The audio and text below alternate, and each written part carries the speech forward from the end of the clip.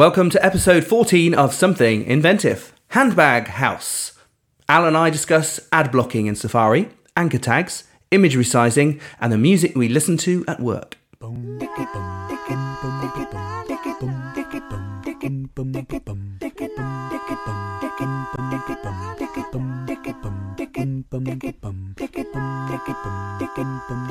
So, what have you been up to recently? I know I saw. Well, in fact, I'm going to start again.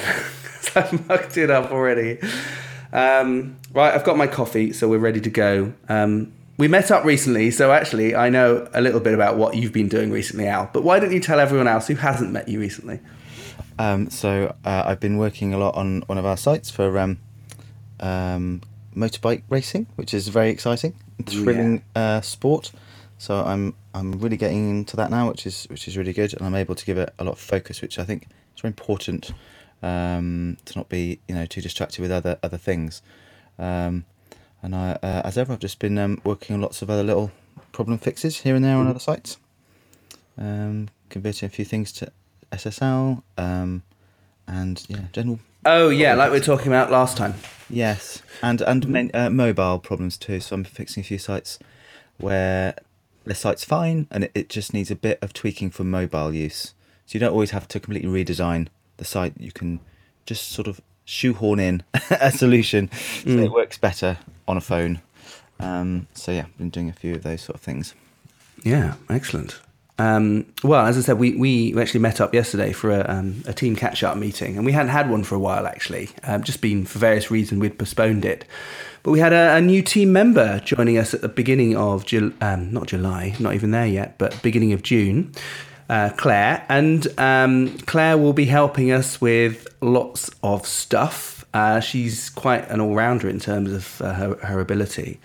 But the first things first, there are lots of little bits that we need to sort out operationally, and reviewing and improving our project. So she's helping with that.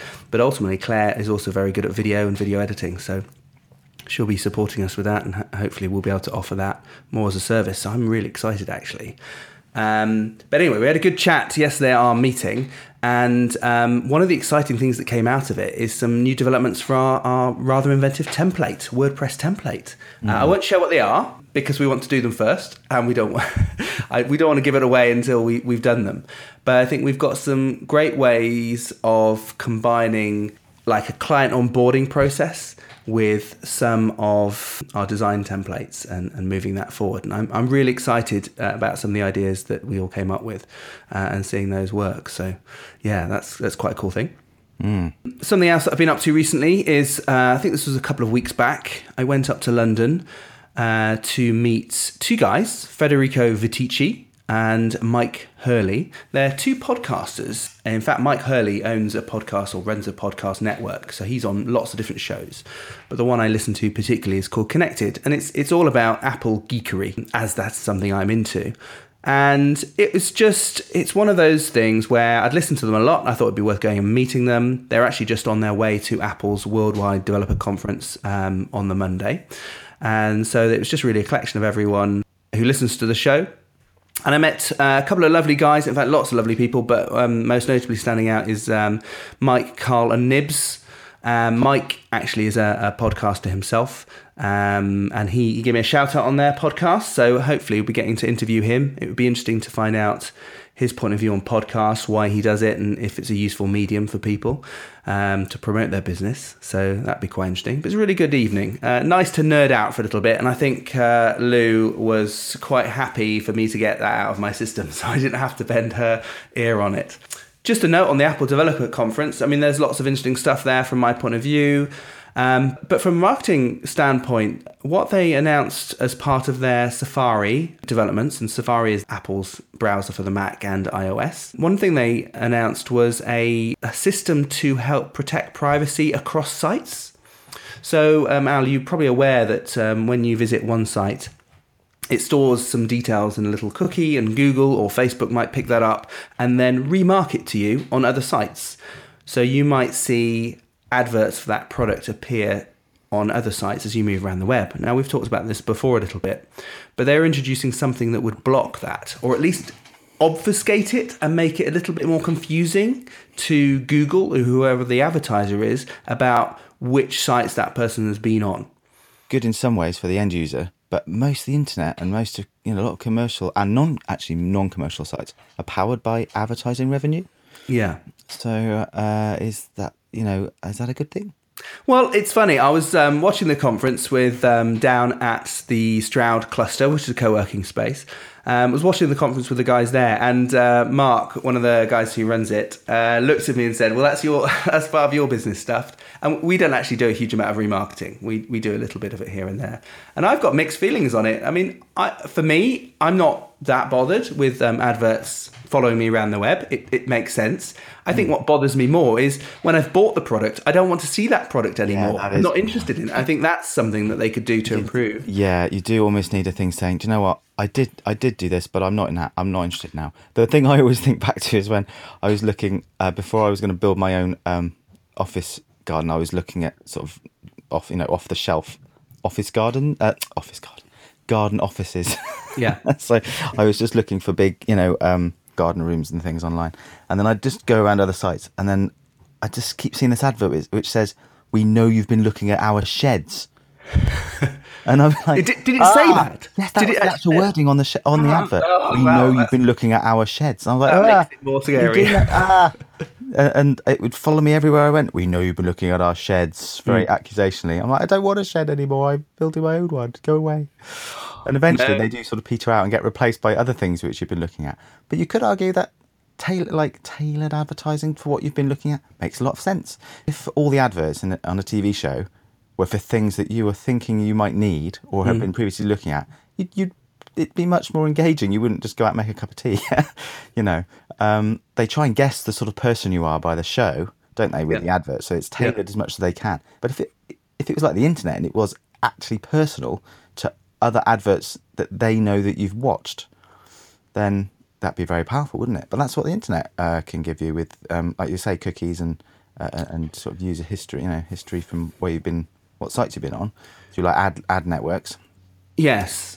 I think I'm not sure of the motivation behind it, apart from its two fingers up to Google and Facebook to some degree, because they have a remarketing platform to basically say, well, we control this user. I'm not sure. While I think there are benefits, I'm sure there is more data they're collecting than they need to. And I think it may be that there are potential privacy concerns that the advertisers know more information than they need to, and they might use that for other purposes. I'm mixed about it, really. Yeah, I mean, that cookie policy thing that came in a while back, I don't know whether we still have to adhere to that after Brexit, because that's one of the EU cookie policy. It's about the craziest policy that did come out, I suppose, from the EU.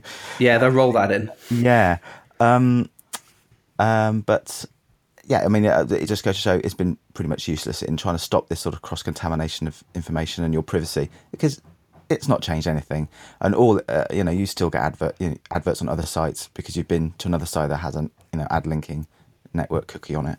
And they'll find ways of working out who you are from your IP and all that sort of stuff. Well, apparently, I don't know much about technically how it works, but apparently it's been very difficult for them to stop this or block this remarketing, because advertisers are very good about trying to work out who someone is from little bits of data and piece it together.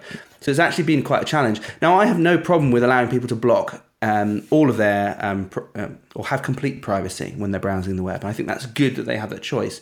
I'm just wondering about whether people should by default have that. I don't know, because that's... I don't know. I'm mixed on it. I've got to let this mull. I've got to see how far it goes.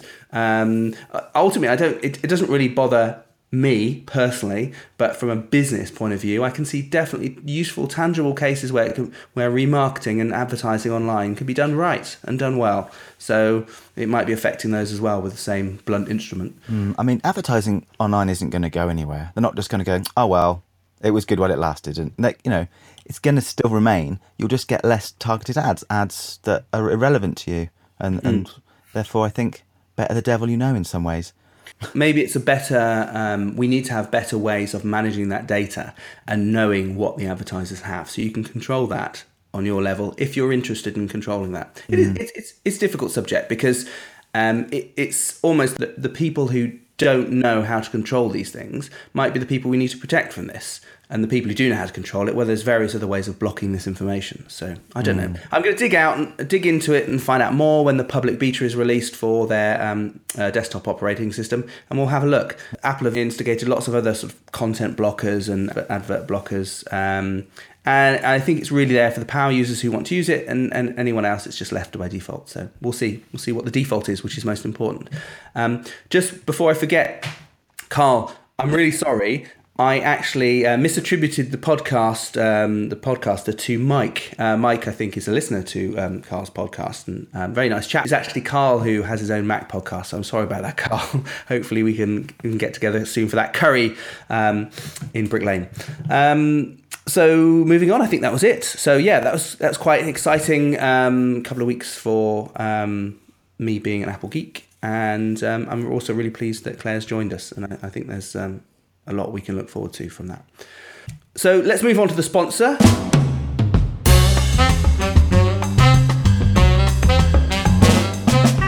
We're going to talk about Be Sociable, which is an excellent book. It's full of easy-to-follow social media tips and strategy to help you get noticed by the right people and for the right reasons. And you can buy it for iPhone, iPad and Mac at $9.99 on the iBook store. In fact, if you just search Be Sociable Ben, it should come up and you can buy it there. So if you want a free copy, just visit our website, ratherinventive.com, scroll down to the bottom and fill out the newsletter sign-up form, and you'll get a link to the book in an email back to you pretty much straight away. Now, I wrote the book with Helen Caldercutt, who's a social media trainer based in Worcester. Really, we were struggling because there was thousands of resources, videos, books, tips, how-tos, discussion, and so on around social media online, but few were concise and easy to read, and some were pretty awful. So we decided to put together something which we hoped would be useful from our point of view and for our customers. Tip examples like getting a recognisable profile name on all the different social networks, talking to Twitter as a person, or even stalking your customers on LinkedIn. So if you're interested in getting a copy, just search for Be Sociable Ben on Google, or you can visit our website and click Social Book in the menu, and it's only $9.99. And that's available for iPhone, iPad and Mac.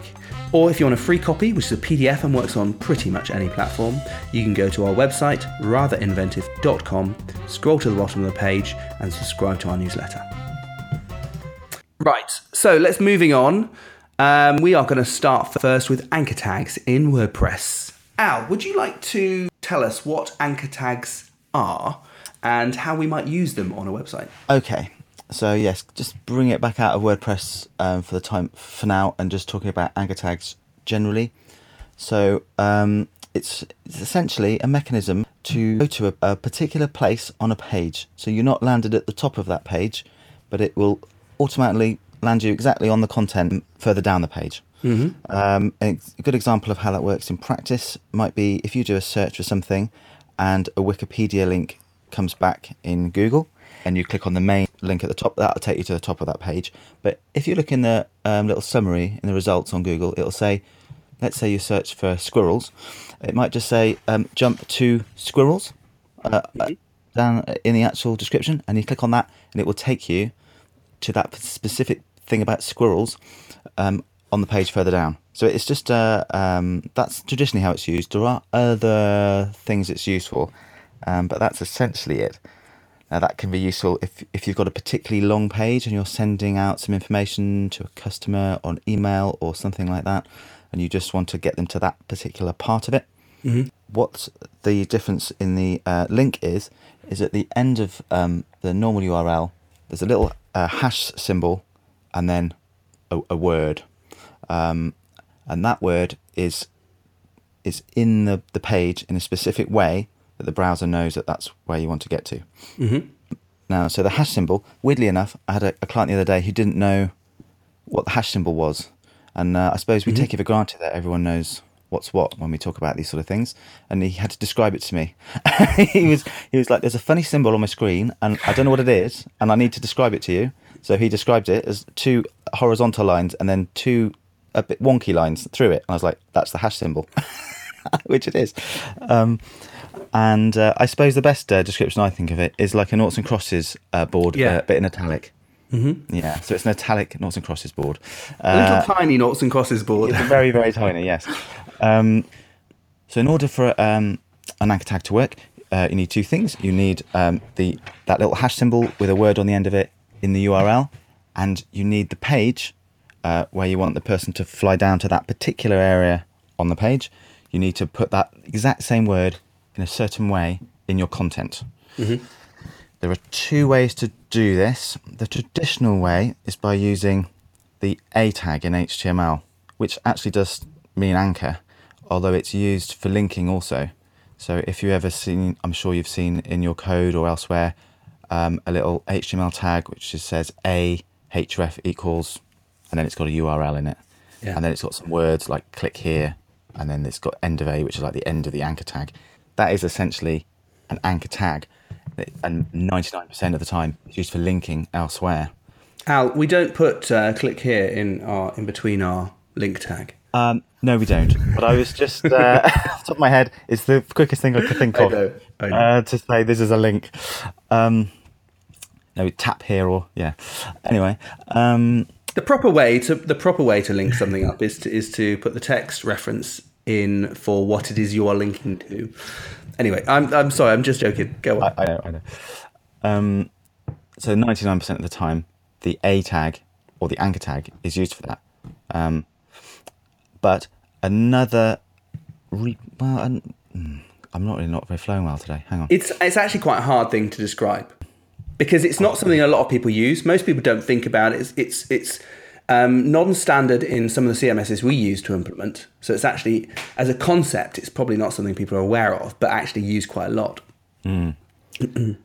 Another use for the HTML A tag is to take out the href part and put a name in there. So it says a name equals, and let's just call it, well, let's use our squirrels example. So it'd be a name equals squirrels.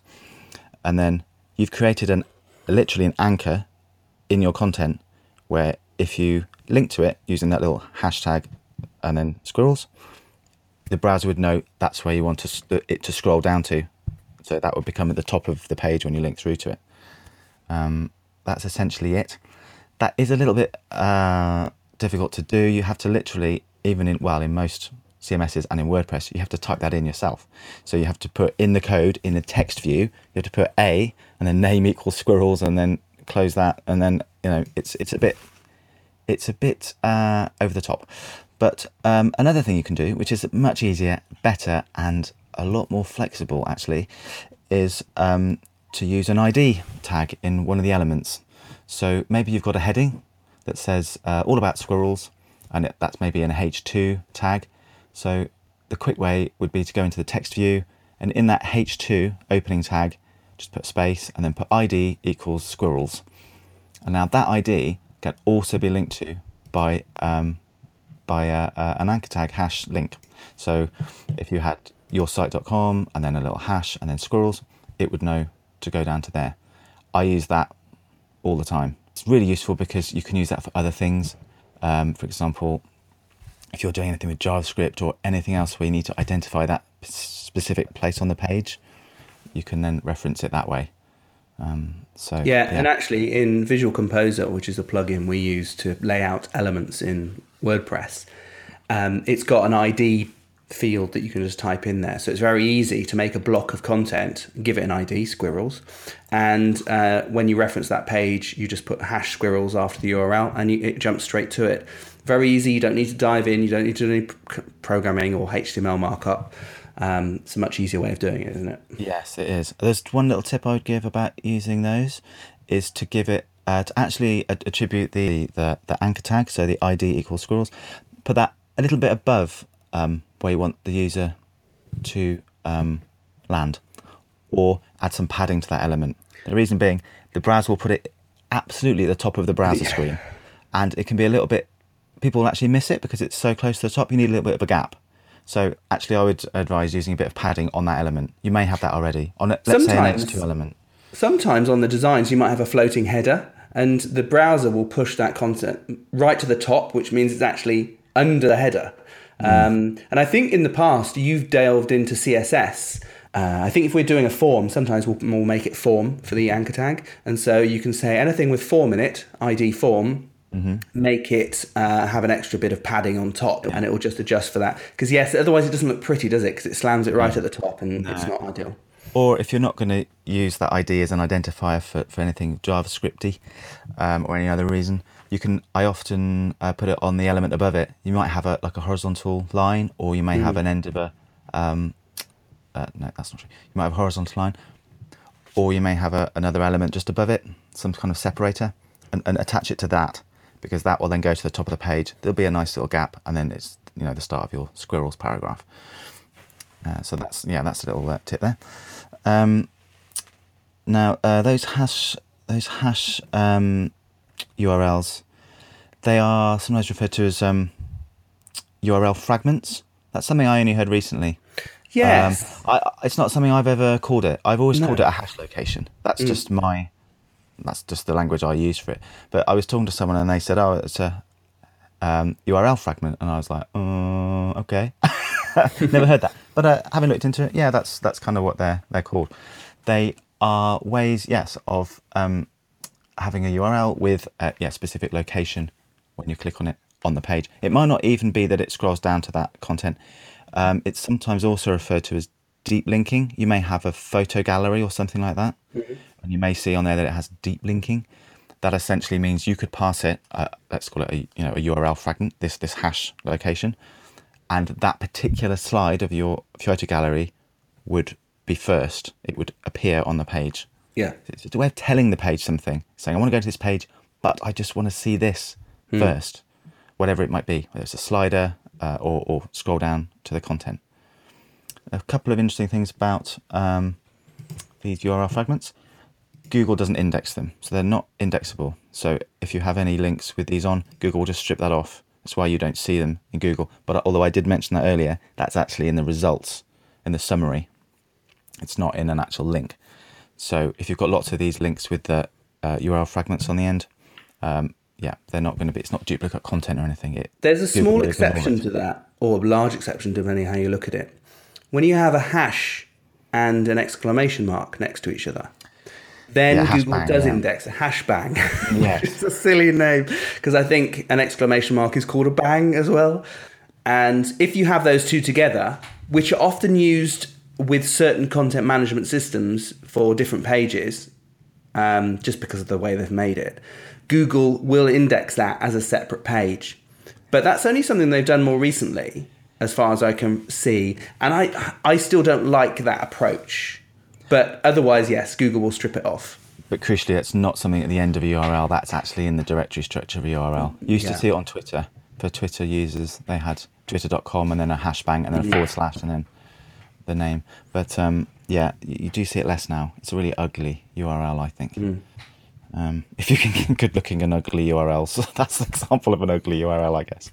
Another quality of using the hash location in the URL is that the browser sees it as like a back state and a forward state. So if you were to land on a page with a URL fragment in and you go forward and you go back, it will land you in that same place again.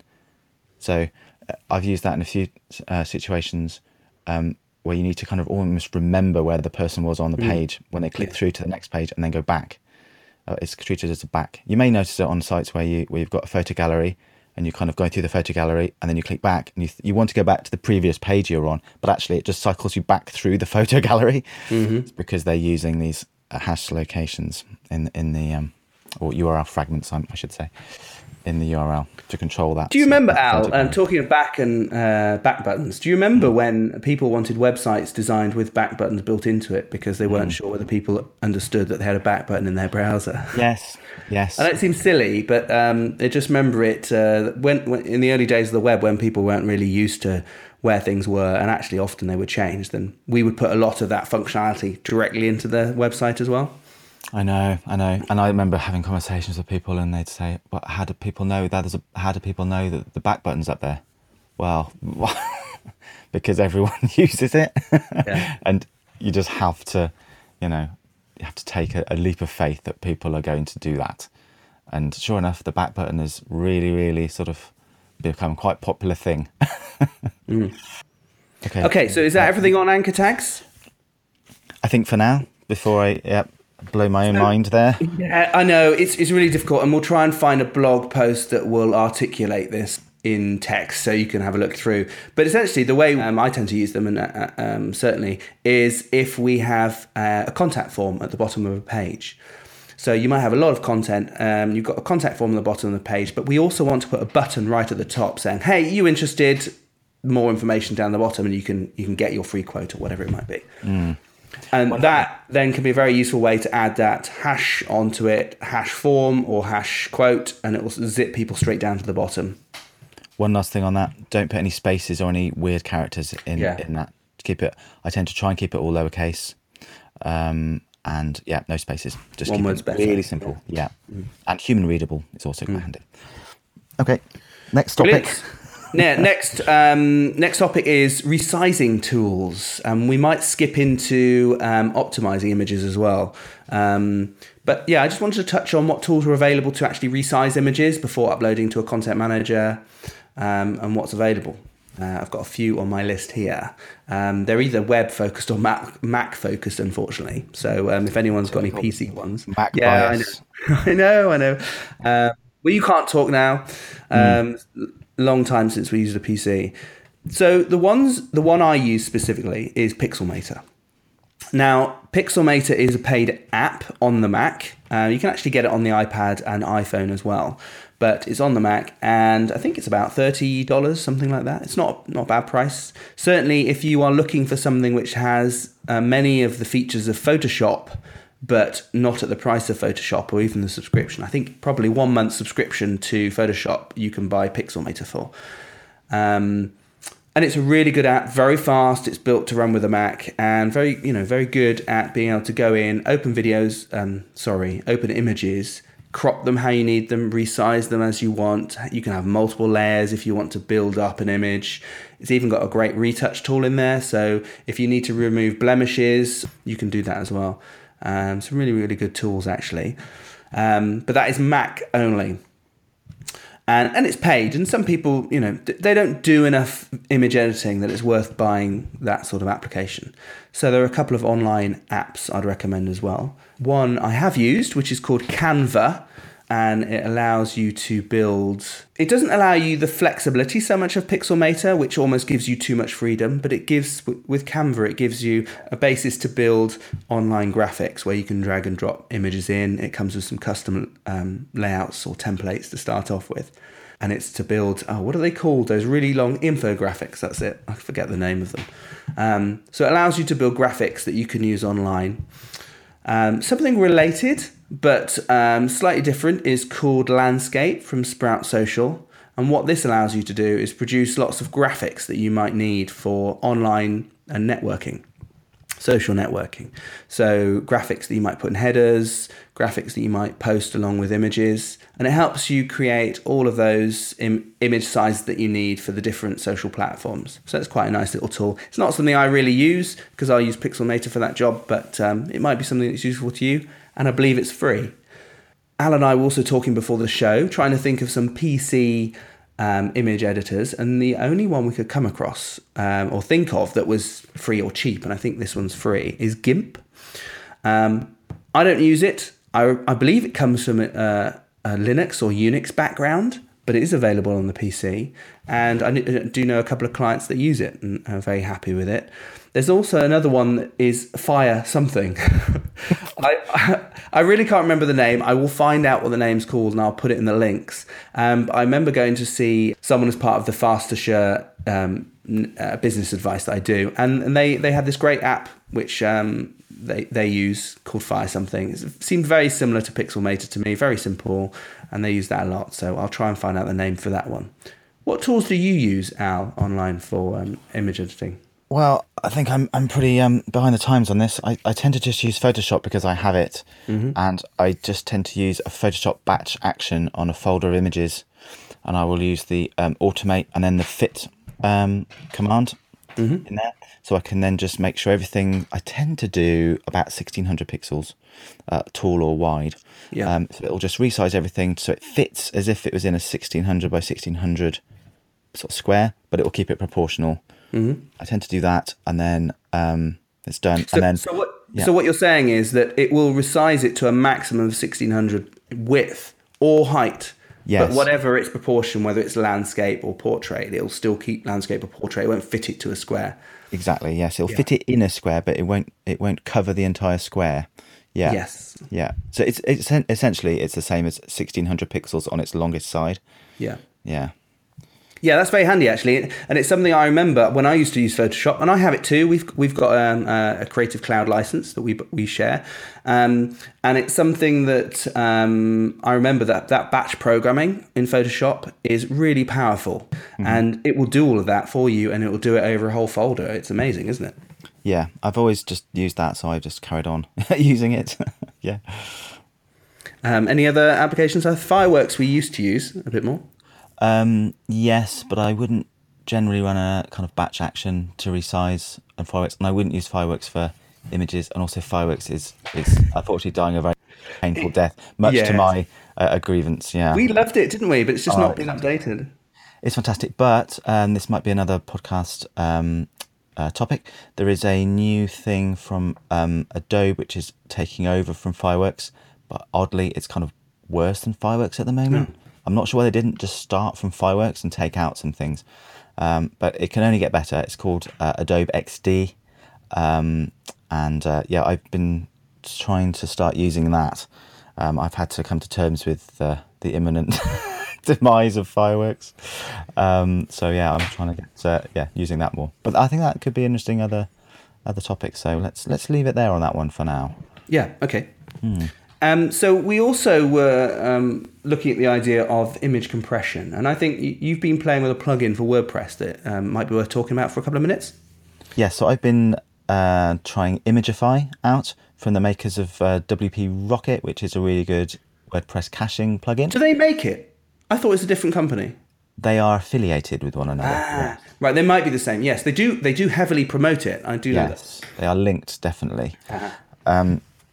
So yes, I'm always very nervous of running anything in a massive batch action live on a WordPress website, just in case it doesn't work or there's some issue. It's just very cautious like that. So I ran it on like a dev site. Essentially, what it does, it's a subscription-based plugin system. So it's a bit different from your regular plugin where you pay for it and it's like a one-off payment. You may have to pay, for updates and so forth. It's not quite like that. You can install it, but then you pay for the number of images that you run through it. So if you upload 100 images a month, you need a license that allows you to do that. And if you use it across multiple sites, like we would do, your kind of allowance is shared amongst all those sites. So it's an interesting payment method. And initially you think, this is quite expensive. But once you've done the main bulk of your images, and you only upload a couple of images a month, let's say, it's not so bad. And what it does is it takes a copy of your main image, and then it also sends it over to like the Imagify servers, which does all the processing of the image. So it's not going to slow down your site that much. It's not kind of running on your site. It runs on their site, this engine, and then it then replaces all of your images with much, much smaller file size images. Not physically smaller, they're the same resolution and size as they were before. They are incredibly smaller. I don't know how they do it. It is phenomenal. They are sometimes like 75% smaller than they were. So they've literally removed 75% of the information, but the pictures often are indiscernible. Generally, they appear the same. There are exceptions when you have a particularly highly detailed image. Yes. But otherwise, they're really good. Yeah, you can choose in 3 settings of whether you want like crazy, ultra, reduction, or if you're just, middle of the road reduction, or not, don't reduce it too much, So you've got 3 options. And really good. And you can restore back to your original if need be.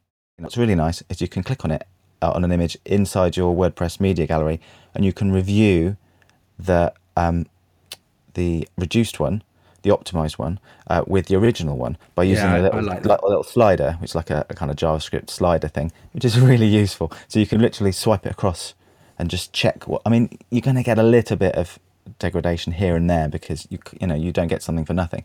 But from some of the tests I did, I could not tell the difference. So really, really good, and the file size had been reduced massively. So it's great. And that helps with speed, because if you have a smaller file size that's being loaded, then your page is being able to be loaded faster by the browser, which means potentially get a better Google speed score, and you might get better search optimization for that. But if nothing else, it's a better user experience. Yeah, especially if you're out and about, not on a Wi-Fi signal, definitely. Yeah, absolutely. Yeah. And I still do, I use an application called Image Optim for this, which is Mac only, unfortunately, because it's an Ace app. And what it does is effectively what Imagify does, but on your computer. I think Imagify is nicer because it just does it automatically. Every image you upload just gets converted by your default settings. But Image Optim is very useful if I'm processing a lot of images and I want to save space before I upload them. And the way that works is it will first reduce the metadata. So metadata is the information stored in an image, like text data really, saying what camera it was taken on, what the location was, and tons of other stuff. That is generally useless to a website. It's not going to use that information. And it can take up a lot of space. And often when I run things through just taking off that alone, not compressing it, so not reducing it in any way, but just taking out the metadata, it can reduce it by something like, 20, 30%. But what it'll also do is then it'll optimize it with JPEG compression. So this is when you might reduce the quality, but hopefully you won't be able to tell the quality is really reduced. And that can squeeze things down by 60, 70%. And most images look pretty much the same. It really does depend what it's for, and whether it's a front page image and it needs to be as crisp or sharp, or it's just something for the news article. So you really can tweak it. And it's amazing, really, what it can do. So I think that's all we need to say on image editing. It's worth it would be worth people having a look at Imagify, just see whether it's the sort of thing you want to do. But before you install it and start running the plugin, do take a full backup of everything. It does do that itself, and it won't destroy the originals. But before you start crying, because we recommended something that you lose all your files, please back it up. It's always worth doing that before you install any plugins that are going to mess around with your files. I totally endorse that. Yeah, you can't be too careful. Even if it takes you, an hour or two, how long would it take you if there was a problem? A lot longer. So it's always good to have that peace of mind. Yeah, I always think that. So moving on, let's do our podvert. This is from @WordBirdieLou. Need help writing blog posts? Visit wordbirdie.com. Now I think I can add a bit more to this. So WordBirdie, just to be transparent, is run by Lou, my wife, and our copywriter for Rather Inventive. But it's a side project just focused on helping companies support and develop their blog writing. So really just focused on helping companies produce that regular blog each month to help improve engagement with people on the site, and maybe just creep them up that search engine ranking a little bit as well. So definitely worth having a look at that. Okay, so let's move on to, we've got a few topics here. Don't think we'll have time for them, but one I do want to touch on is music while people are working. And it's actually a topic I've done a bit of research for. Yay! So what I did is a couple of different things, actually. I put out a poll on Twitter. So I don't often use the polling functionality on Twitter. And if you've never used it, it's worth a go. Basically, you can ask up to 4 different questions on there and get people to vote what they would prefer. And then at the end of a period of time, like 3 days or 7 days, I think this ran for 7 days, you'll get a percentage total about who found which item most interesting. I remember LinkedIn used to do this. I don't think they do it anymore, but I thought it was quite useful. So looking at that, we only had 4 votes. Yay, Twitter. Thanks for rallying to that. And they were evenly split. The questions were, do you prefer music with words, music without words, talking, so like podcast, radio, that sort of thing, or nothing, just silence while you're working? So I'm not looking at people while they're cleaning or doing chores, that sort of stuff, but just specifically while they're working. And it was, as I said, evenly split, 25% on each of those across the board. So no overall majority? No, not on Twitter. And there was very little conversation on Twitter about it. However, so I took to some other sources as well. We looked at our own internal campfire, which is like a chat room part of Basecamp. And everyone came in with their suggestions. Again, silence was top here. It was important for people, if they were concentrating, that silence was really important. But after that, if people knew what they were doing, like they were doing admin work or something that didn't require much focus, Six Music seemed to be useful to people. Radcliffe and Maconie, I think, was one of the shows that Catherine mentioned. Jake likes drum and bass, but with no lyrics for when he's working on something. Annette, rock music. Al, tell me about your pick. Oh, I tend to listen to kind of soulful and vocal house music, which has got it's sort of upbeat, but also just it's not very wordy, so I don't end up listening to it. And I think that's important. When people are talking, I tend to listen rather than think what I'm doing. I find that all the time. So it has to be just sort of almost nonsense, and that helps. But you also mentioned something about listening to music that might fit the design of a site that you're working on. I thought that was interesting. Yeah, sometimes if I'm designing, I think it's creative, isn't it? And I think you can be influenced by your surroundings for that. And so if I'm designing a site which needs to be kind of, I don't know, needs a slightly different sort of mindset, I might listen to something that I think would, if the design was in a musical form, what that would sound like, if you know what I mean. So an example, like a site we did recently, it was quite a nice, very simple site, but needed to be really elegant, but visually interesting, but not over the top, and quite peaceful. So I listened to smooth jazz while I was designing that to help, and I think it does help. I think if you're really in the zone and you've got these sort of sounds in your ears, and sometimes I might just play the same song 20 times. Yeah. If it just hits the right sort of motivation for me, and it can kind of drive me, I will just keep listening to that over and over again. It sounds bizarre, but it kind of does work if you're in the zone. Yeah. Yeah, I know what you mean, actually. There's a group I'll mention, or a collective, where I listen to a lot of their music, because you start, your brain likes the music, feels very good when that music's coming on, and it works quite well. You mentioned at the moment we're working on this motorbike racing site. What are you listening to for that? Well, yeah, at the moment I'm still listening to my house music for that. It's a rock and roll. Yeah, or some hardcore, was it metal, techno metal? I may listen to some rock. Yes, I may. I'm also a recent convert to Six Music as well, actually, for the variation, which I quite like. So yeah, weirdly that's just a recent thing I've converted to before this, before your poll. But it's, as it turns out, a lot of other people listen to it too, and I understand a lot of their demographic is like graphic designers and so forth. Yeah. So there was something in there for the variation and the kind of style of music they play. So there's something there, I think. Six Music is definitely my go-to for Sunday mornings.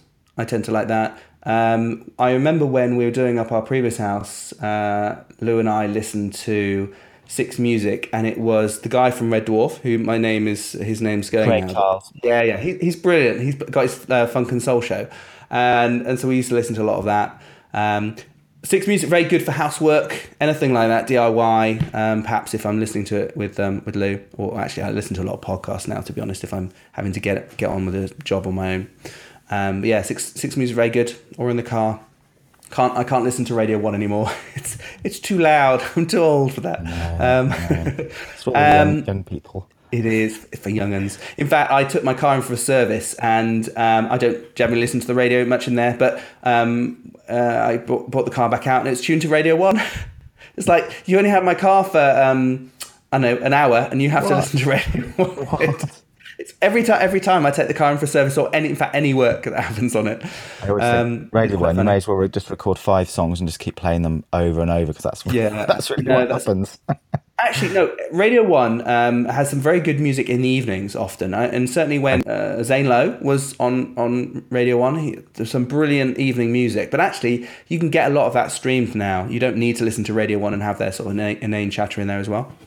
And on that note, so what I listen to when I work is techno, electronic dance music, or EDM as it's referred to, and that's when and it's has a very specific task. I can't listen to anything when I am thinking. So if I'm looking at a quote, or if I'm doing something which is a challenge or I haven't done before, and nothing, absolute silence. But when I'm in the zone and I'm working on something which is a known quantity and I've just got to plow through it, then dance music, or specifically techno is good, because it's got a beat, it has movement in the music. It's not too repetitive, although some people might think it is, but it's got enough repetition that it's not taxing your brain, and it actually creates this momentum. Certainly for me. But really, I listen to anything else while I'm cooking, driving, or around the house. So that was quite good to hear what different sorts of music that people liked in our team. But I think I got the most feedback from LinkedIn. Actually, there's a few new people that I hadn't spoken to or hadn't heard of on LinkedIn before, and I won't mention everyone's names here because there's too much. But Banging House was quite useful from one guy, Simon, I think it was. He liked anything from, I think what he said is different music for different work, very specifically. So he went from anything from hard or handbag house. I'm not actually sure what handbag house is. I'm going to look that up later. To ambient and folk music. So he was very varied, but very specific for the type of work, which I thought was interesting. But on top, again, was silence when people needed to concentrate. So if you need to get work done and it's new to you, silence is the best way. And actually, that's what I like about working remotely or working from a home office, is you can get that silence if you want it. Yes. How do you get that in? I mean, I've worked in open plan offices. You're lucky to get even a second of silence. I'm not sure that's conducive to good work, being an open plan. So, yeah. And even just putting on headphones, it doesn't block out distractions, because it's not just about silence. It's about not being visually distracted. It's not about having just muffled sounds. I think having total silence is a wonderful and very precious thing. And it's nice. It's nice to be able to do this. I mean, today I'm very lucky that I can podcast in our office and it's quiet. It's actually been, I know you were worried about the noise that might be going on because some renovation in the background, but actually I haven't heard that. So it's nice for you to, for us to be able to have that silence when we want it. Yeah. But I find music is a real driver when you're in the zone to design or some technical work, or even just admin, invoicing. It can really help you plow through that work quite quickly. So I'm going to put some of that information as part of the blog post with any music recommendations that people have. But I'll give you one now, and Al, maybe you want to think of a particular recommendation, like an artist that you'd recommend that you've been listening to recently. But I would like to recommend this collective called Anjuna Deep. I think that's what I would call them. But they seem to produce a huge amount of music. They also curate a lot of different music from different people. I don't think they produce everything themselves, but they certainly mix a lot of it together. And I like their taste. It seems to work really well with me. So they're called Anjuna Deep, and there's a lot of it. I think they've produced 8 Anjuna Deep albums, but all of them are very long on Apple Music, but you could probably get them on any streaming service.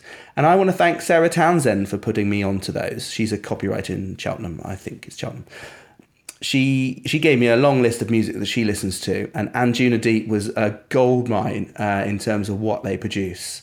So if anyone is into that sort of techno, electronic dance music and finds that really valuable to work and doesn't know of Anjuna Deep, get into that. It's really good.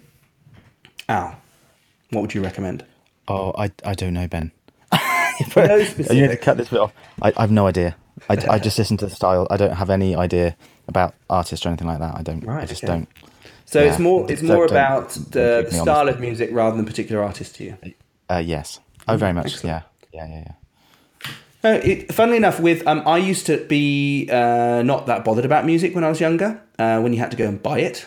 But now you can stream it, and I don't need to think about how much things cost, and I can listen to any music I like. I've become much more into listening to a variety of music, more so than any other part of my life, which is brilliant, and I quite enjoy it. It's quite nice. So thank you to everyone who participated in the various different forums. It was really interesting to see what gave the most feedback as well. And LinkedIn, thank you. You've done yourself proud there. I think that's it, Al. We're running at just under an hour, so I think we should sign it off there. But perhaps should we tease the topics that you mentioned for next time. Okay, so some ideas here for next time is, do we rely too much on computers and computer programs in our day-to-day life? And when do you know that your site is ready to go live? You're having a site built. So yeah, Yes. two little questions there. Well, one quite a big question. Yeah, very important, Yes. that last one as well. I think specifically because it's something we come up against quite a lot, really, in terms of helping people know when that is. Great. So we'll look at those next time, hopefully both together. Otherwise, you can find us both online. We're on Twitter. I'm at Ben Kinnaird on Twitter, and Al is at Inventive Al. You can find our website online, hopefully, at ratherinventive.com. Also, do get a copy of our book. As I said, it's free. You just need to go to ratherinventive.com, scroll down to the bottom, sign up for our newsletter, and you get a free copy of the book. If you don't want the newsletter, just hit the unsubscribe link at the bottom. I won't be offended. I won't personally call you out on the podcast next time, I promise.